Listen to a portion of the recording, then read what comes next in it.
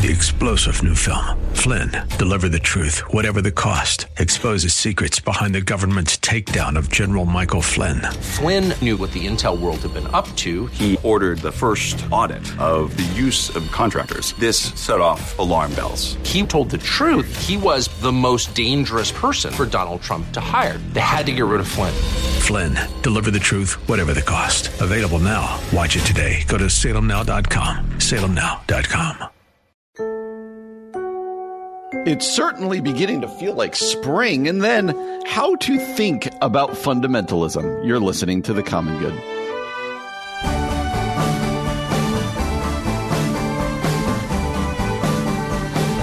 Happy Wednesday, friends. Welcome to The Common Good here on AM 1160, Hope for Your Life. My name is Brian Fromm. So glad to have you with us on a stunningly gorgeous Wednesday afternoon here in the Chicagoland area. If you've missed any of our shows this week, including just a fascinating time that we spent with Nate Johnson yesterday from the Christian Fellowship Missionary Baptist Church. He was just a ton of fun, and his story was unbelievable. I joked with him that we had to go 2 segments with him because after the first segment, his story, he was still in jail. He was still in prison. And so we needed to keep going. And so if you missed any of Nate's unbelievable story, I'd encourage you to go get the podcast wherever it is you get your podcast. Subscribe, rate, review. Every now and then we do ones where I'm just like, you know what? That was a lot of fun. That was a good time. So check him out. And we are glad that you're joining us today. Well, there's a lot of things that we can disagree about in the world these days. There's a lot of things that get us worked up. There's a lot of dissension and disagreement. But there's one thing that we can all unite over. That's this. 60 degrees in the middle of February is fantastic. And my producer, Keith, said that there's a rumor it might hit 70 next week. And hey, we're just going to take it. Although there is a sense in me that sometimes you feel a strange sense of guilt and like you don't know what to do when it is this beautiful outside, when it's not supposed to be. The fatalistic side of us from Chicago goes, well, that means it's going to be a terrible March or a terrible April. But hey, let's take it right now. There's people walking out at the park. There's probably flowers starting to bloom too early. 60 degrees. It is just ridiculous out there. And even this morning when I got up to let my dogs out, it was just crazy. It felt like April or May. But yeah, hopefully we can all enjoy it. Some of you, I guess, out there are like, oh, I wish it was still winter. Where's winter? But that's a you problem.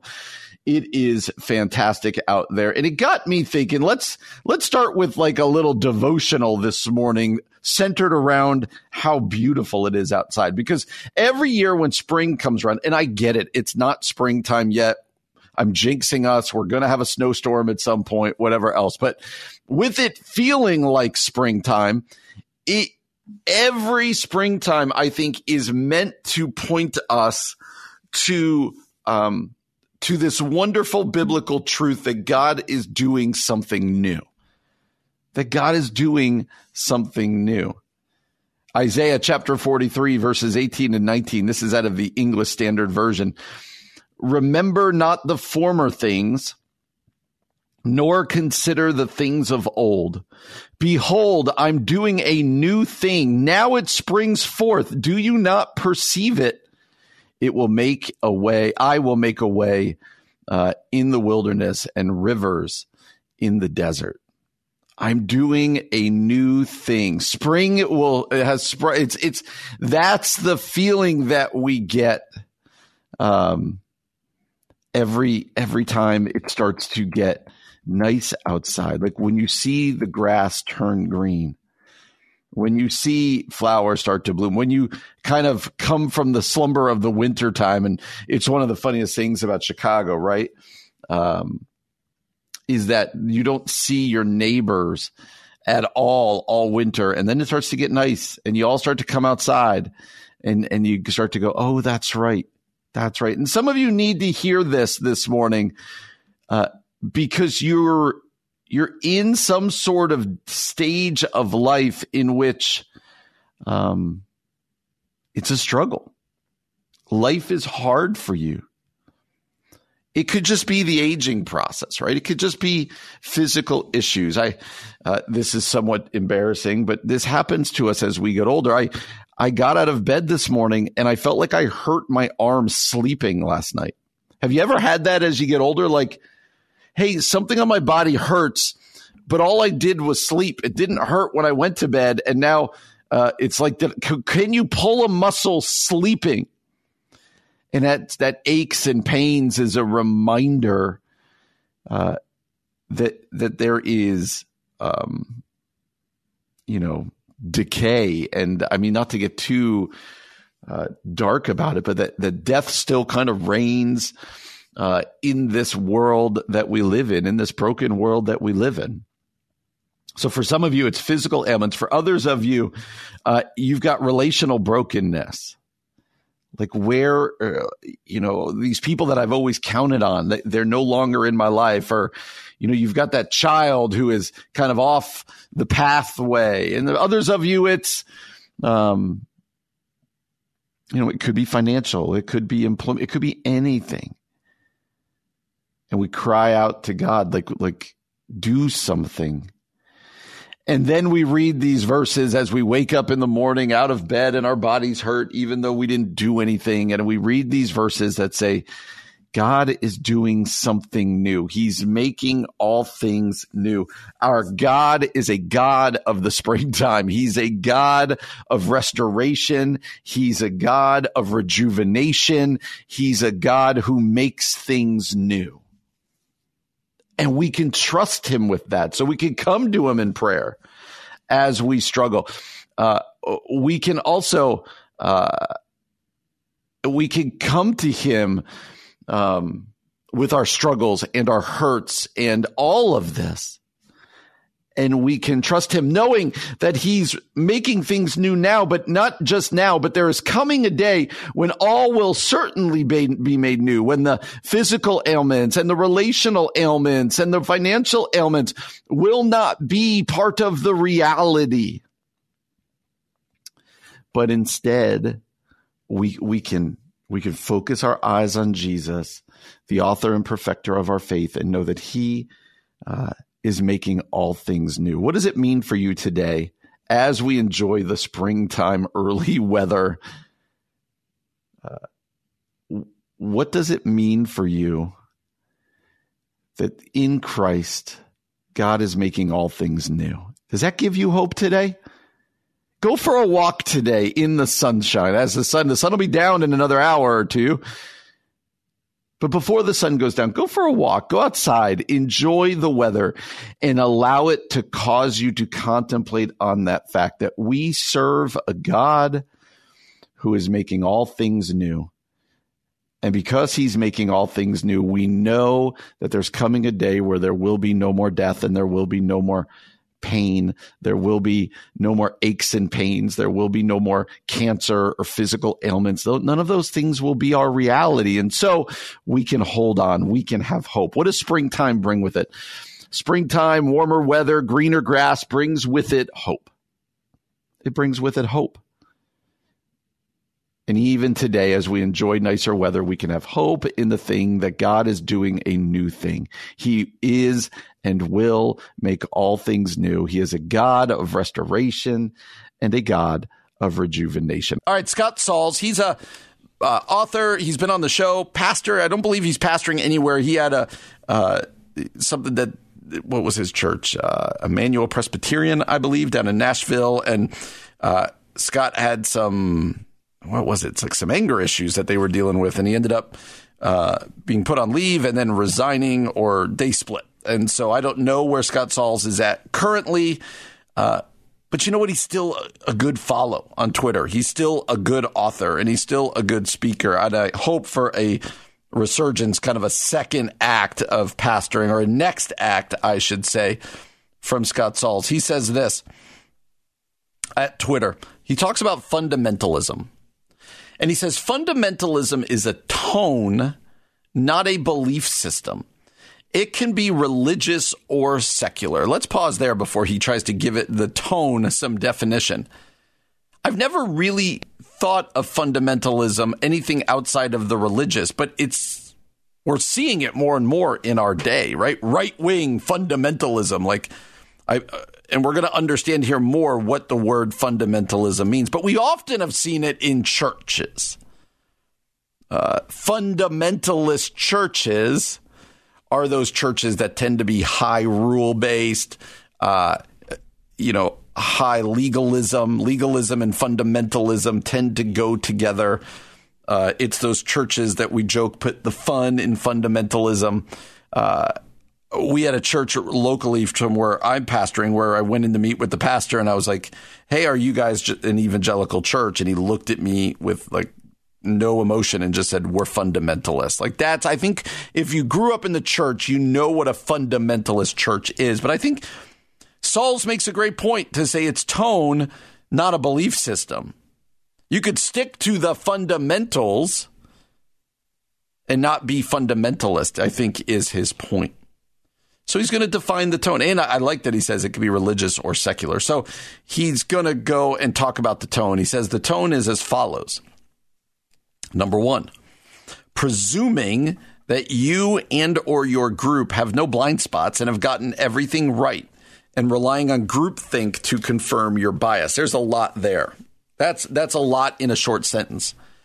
Presuming you and your group have no blind spots and have gotten everything right. That's called Twitter, by the way, but you see this in churches all the time where we don't allow for the gray. We don't allow for the let's debate this. We don't allow for the maybe the way I was raised got this wrong. It's instead, I'm right. My belief system is right about everything. And that's a great way to put it. There's no blind spots, things I haven't thought about, things that I might have been more culturally based, things that might have been more traditional based, whatever else it might be. And so no blind spots, haven't gotten anything, and relying on groupthink to confirm your bias. This gets at what we've been saying a lot lately, that we live in a culture where everything feels tribal, where everything feels like I only surround myself with people that I agree with and who, more importantly, agree with me. And therefore, we speak into each other's lives these exact same things. And it only grows the fact that I go, see, I've got it all figured out. I've got it all right. And I'm going to tell you where you're wrong. This is why it's important that we surround ourselves even with Christians who think differently than us about certain things. And certainly non-Christians who think differently about things. And then he says, number two, about the tone of fundamentalism, treating people with contempt who are not fully aligned with you or your group. This is the arrogance, the pride that the Bible speaks of. This is the Pharisees in the New Testament. Not just presuming I'm right, you're wrong, but also I'm right, you're wrong, and I'm therefore better than you. There's a pride, and Jesus speaks so much about humility, but there's a pride. Again, we see it in the Pharisees. We are the religious scholars. We have all the answers. Kind of bow down to us. And if you disagree, you're wrong, and you're to be chided for that. Sauls later on goes to clarify. He says that as some have pointed out, there's a traditional definition of fundamentalism that points to the fundamental truths of the Bible, of faith, biblical orthodoxy.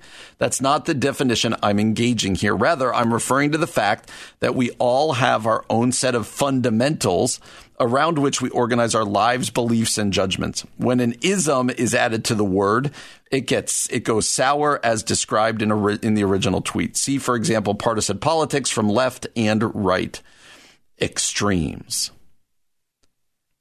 When it comes to the church and religious fundamentalism, I would point you to the older brother in the prodigal son story? I would point you to the prodigal son story. What do I mean by that? Well, the prodigal son story is often, and rightfully so, the focus of it is on the younger brother. He is the one who runs away. He is the one who is lost. He is the one that the father shows grace to. He is the one that the father welcomes back, even though he does not deserve it. He's the one who gets what he does not deserve. But there's a second brother in that story. The second brother in the prodigal son story,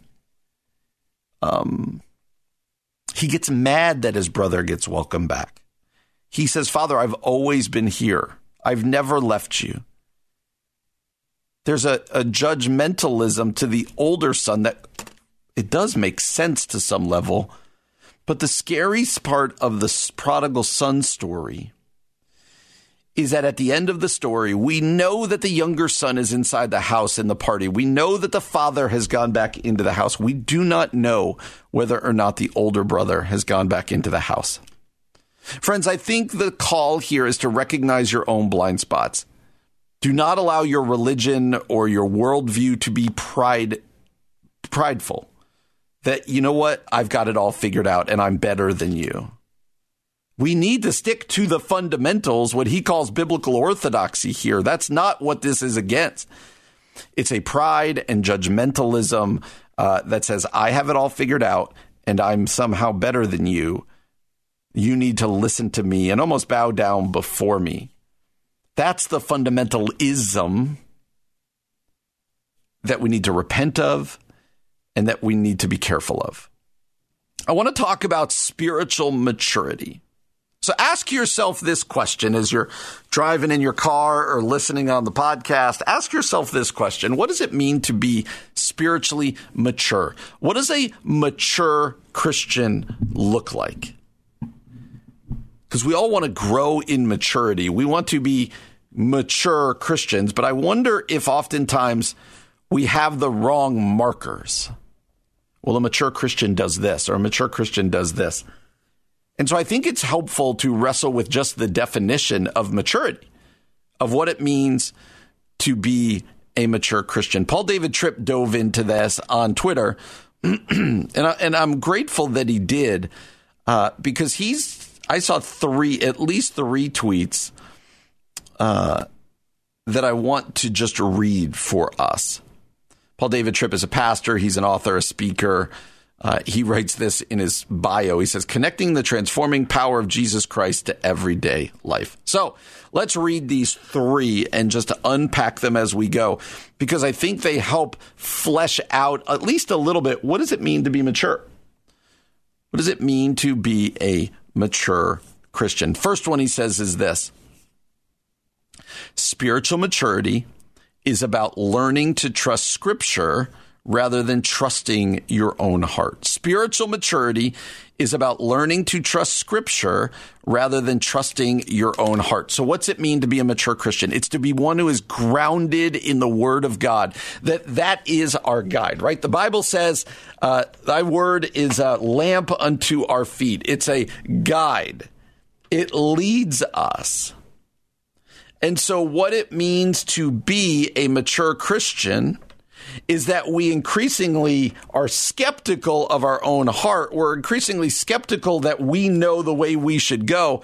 And we instead, above that, put the Bible. We trust Scripture. Now, our heart obviously plays into this a lot, but for the big decisions of life, for the which should I do this or not do this, for all of this stuff, but also for questions of like, who is God?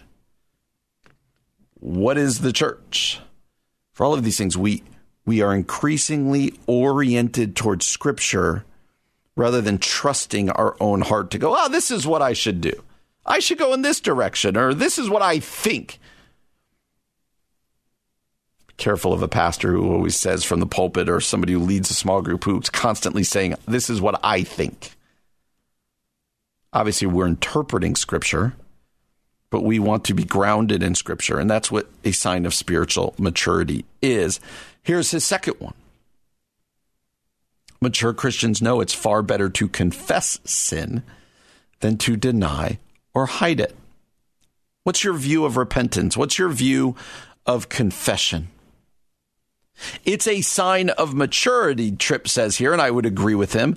It is a sign of maturity when we are more and more willing to bring the things that are in the dark into the light. When we more and more know that we are not perfect, that we do not need to hide from sin. It's a sign of maturity to know it's far better, he says, to confess sin than deny it or hide it. Why is he saying it's far better? Why would we say it's far better? Because for one, the only way we get healing and forgiveness is through confession. It's through repentance. If we confess our sin, he's faithful and just to forgive our sin and purify us from all unrighteousness. How do we get cleansing? How do we get purity? The first step is confession. The inverse is true then. As we deny sin, as we hide from sin, then it continues to rot at us from the inside. And it's not good for us. So a sign of maturity is not greater perfection. It's not less sin in our life necessarily, but it's a greater willingness to bring it into the light, to confess. Do you see confession as a sign of maturity? We'll wrap these up here after this third one. He says this: mature Christians have come to understand they cannot walk alone. This is the power of community. That New Testament Christianity is a one another business. It is do this together. We, us. There is no concept in the Bible of just kind of me and Jesus, this kind of island Christianity. And as we grow in maturity, Tripp is saying, we begin to understand with greater clarity that we need other people. That it's not just about us. That I need more than just I'm going to live in isolation and read my Bible and then all will be well. But that we need other people. That if we're called to run a race with endurance, how do I endure? It's with other people, not just coaching me, but spurring me on. The Bible says, spur one another on towards love and good deeds. It's a sign of maturity that I recognize that I need other people. What strikes me about these three things, especially the last two, is I think in churches we've often held these up as immaturity. The immature Christian needs other people. The immature Christian needs to be confessing. But I think Paul David Tripp is right here. No, that's a sign of maturity. That I willingly confess. That I can't do this by myself. That I need other people, that I need God's word. I need to be rooted in his word. I think we've given the wrong picture of maturity in the church, quite frankly. Like if I could sum a lot of it up, I would say to be a maturing Christian is to greater recognize your need for the gospel. Yet oftentimes, I would say the picture of the gospel that we paint in churches is that's the entryway into the faith. That's the entryway into the church. That's for beginners. And then we move on to meat, to acts of righteousness, to the deeper theology. No, I think as we mature, we begin to understand greater and greater and greater our continued need for the gospel of Jesus Christ. While I was yet a sinner, Christ died for me. And at the beginning, the middle, and the end of Christianity, the maturing process is a greater understanding that I am in desperate need of the saving grace of Jesus Christ. I'm in desperate need of the gospel of Jesus Christ. I need other people to walk along with me. I need to confess the sin, right? Run the race with endurance marked out for you. Getting rid of the sin that so easily entangles, the book of Hebrews says. I confess sin.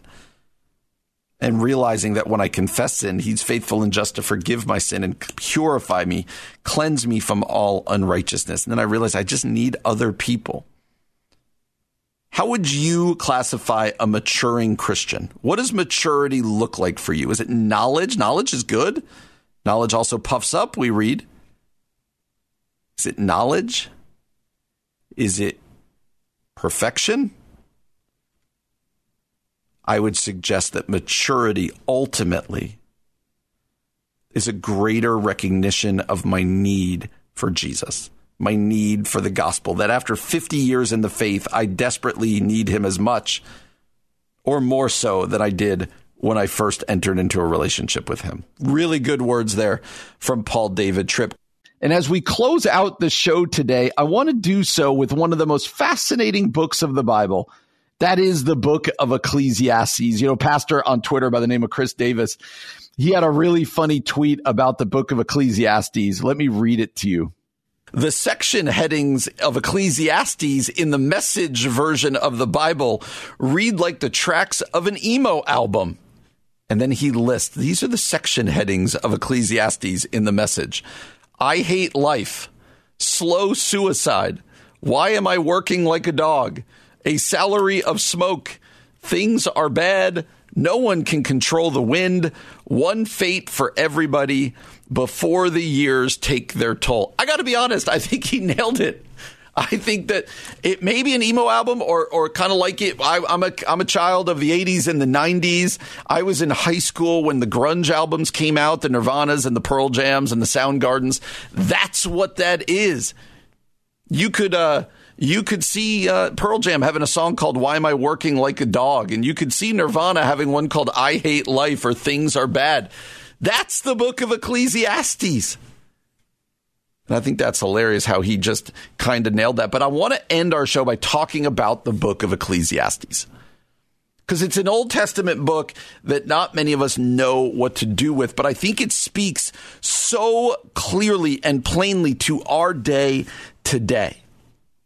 The book of Ecclesiastes, church history says that it was written by King Solomon kind of near the end of his life. So what do we know about King Solomon? We know that King Solomon was the wisest man ever to exist, right? He had wisdom beyond all measure. He had power and money beyond what anybody, even to this day, he had way more money in that day than even scholars will tell you Jeff Bezos does now, for instance. He had wealth beyond comprehension. He had power. Other kings were traveling to see him. He had wisdom. He had wealth. He had power. He had pleasure beyond what you can imagine. He had everything. So basically, to sum up Solomon, you could say this. He had success. He had everything that we tend to long after in this world, but he had it to excess, to way more than anybody else in before him or after him. And so put yourself in Solomon's shoes. If you were Solomon and you got to the end of your life and you had all the wealth you can imagine, all the pleasure you can imagine, all the power you can imagine, all the wisdom you can imagine, if you got to the end of your life, what do you think you would say looking back on it? I've heard scholars, theologians say that Ecclesiastes is basically, we get a look into Solomon's, his journals at the end of his life, looking back. If you got to the end of your life and you had accomplished all of those things, what would you say? What would you look back and say? I don't know. I would probably say that was awesome. Life was great. It was beyond what I could have imagined. Like, he achieved everything that so many of us spend all of our lives saying we're trying to achieve: money, power, possessions, pleasure, comfort, success, adulation, fame, all of it. He had it more than we could ever imagine. And if we're chasing after those things, and those are the right things to be chasing after, then you would get to the end of your life and say, that was I did it. I did it. But instead, in the book of Ecclesiastes, Solomon over and over and over again goes, meaningless, meaningless. All of it's meaningless. Eat, drink, and be merry, for tomorrow we die. All of it's meaningless. And you read it, and it's striking, because you go, really, Solomon? All of that money that you had, all of that power, all of that pleasure, all of that fame was meaningless? And the book of Ecclesiastes reads like a depressed guy. a regretful guy. To put it another way, Solomon achieved in spades the American dream. And we really need to wrestle with the fact that the person throughout human history who achieved that dream more than anybody else got to the end of his life regretful, depressed, saying it's all meaningless. What do you do with that? What do you do with that? Friends, I think it reminds us of this. It reminds us that there will never be enough money. There will never be enough power. There will never be enough pleasure. There will never be enough fame to fully satisfy what's going on in our souls, what we desperately need. Solomon himself says it. He gets then to the end of the book of Ecclesiastes, the very last verses of the end of the book of Ecclesiastes. He's wrapping it all up, and he says, I've seen it all. Basically, he says, fear God and obey his commandments.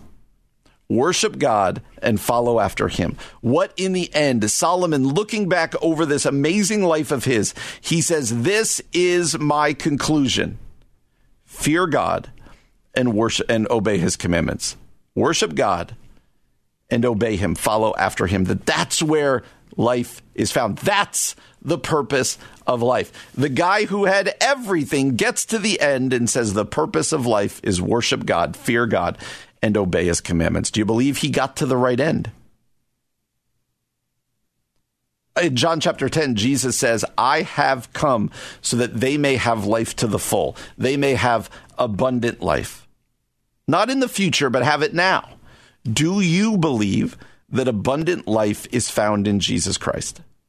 Or is it if I just had a little bit more money, if I just had a little bit more power? None of these things are in and of themselves bad. But it's the belief that they will be ultimate. It's the belief that they will ultimately satisfy. That they will ultimately satisfy all that our hearts and our souls long for. It's then that we get off course. Do you believe Solomon's conclusion? Fear God and obey his commandments. Worship God and follow him. That's the point of all of it. Do you believe Jesus' words? I have come to bring life and life to the full. This is about the direction of your life, friends, the direction of my life. What are we striving after?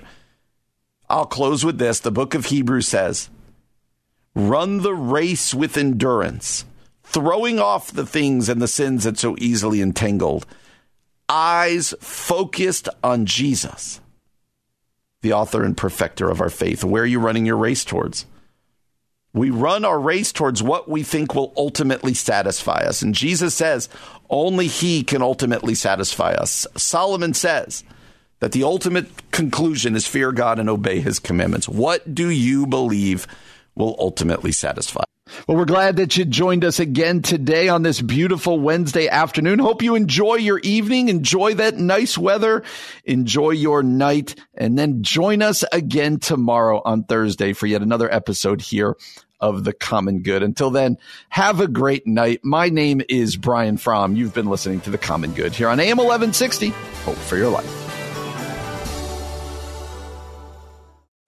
3-star General Michael J. Flynn, head of the Pentagon Intelligence Agency, knew all the government's dirty secrets. He was one of the most respected generals in the military. Flynn knew what the intel world had been up to. He understood its funding. He ordered the first audit of the use of contractors. This set off alarm bells. The explosive new documentary, Flynn, Deliver the Truth, Whatever the Cost, uncovers the facts behind this scandal. Flynn told the truth. He was the most dangerous person for Donald Trump to hire. I find out the worst enemy that I'm going to face in my life is right here in America. They took my assessment and they wanted me to change it. And I was like, I'm not changing it. They had to get rid of Flynn.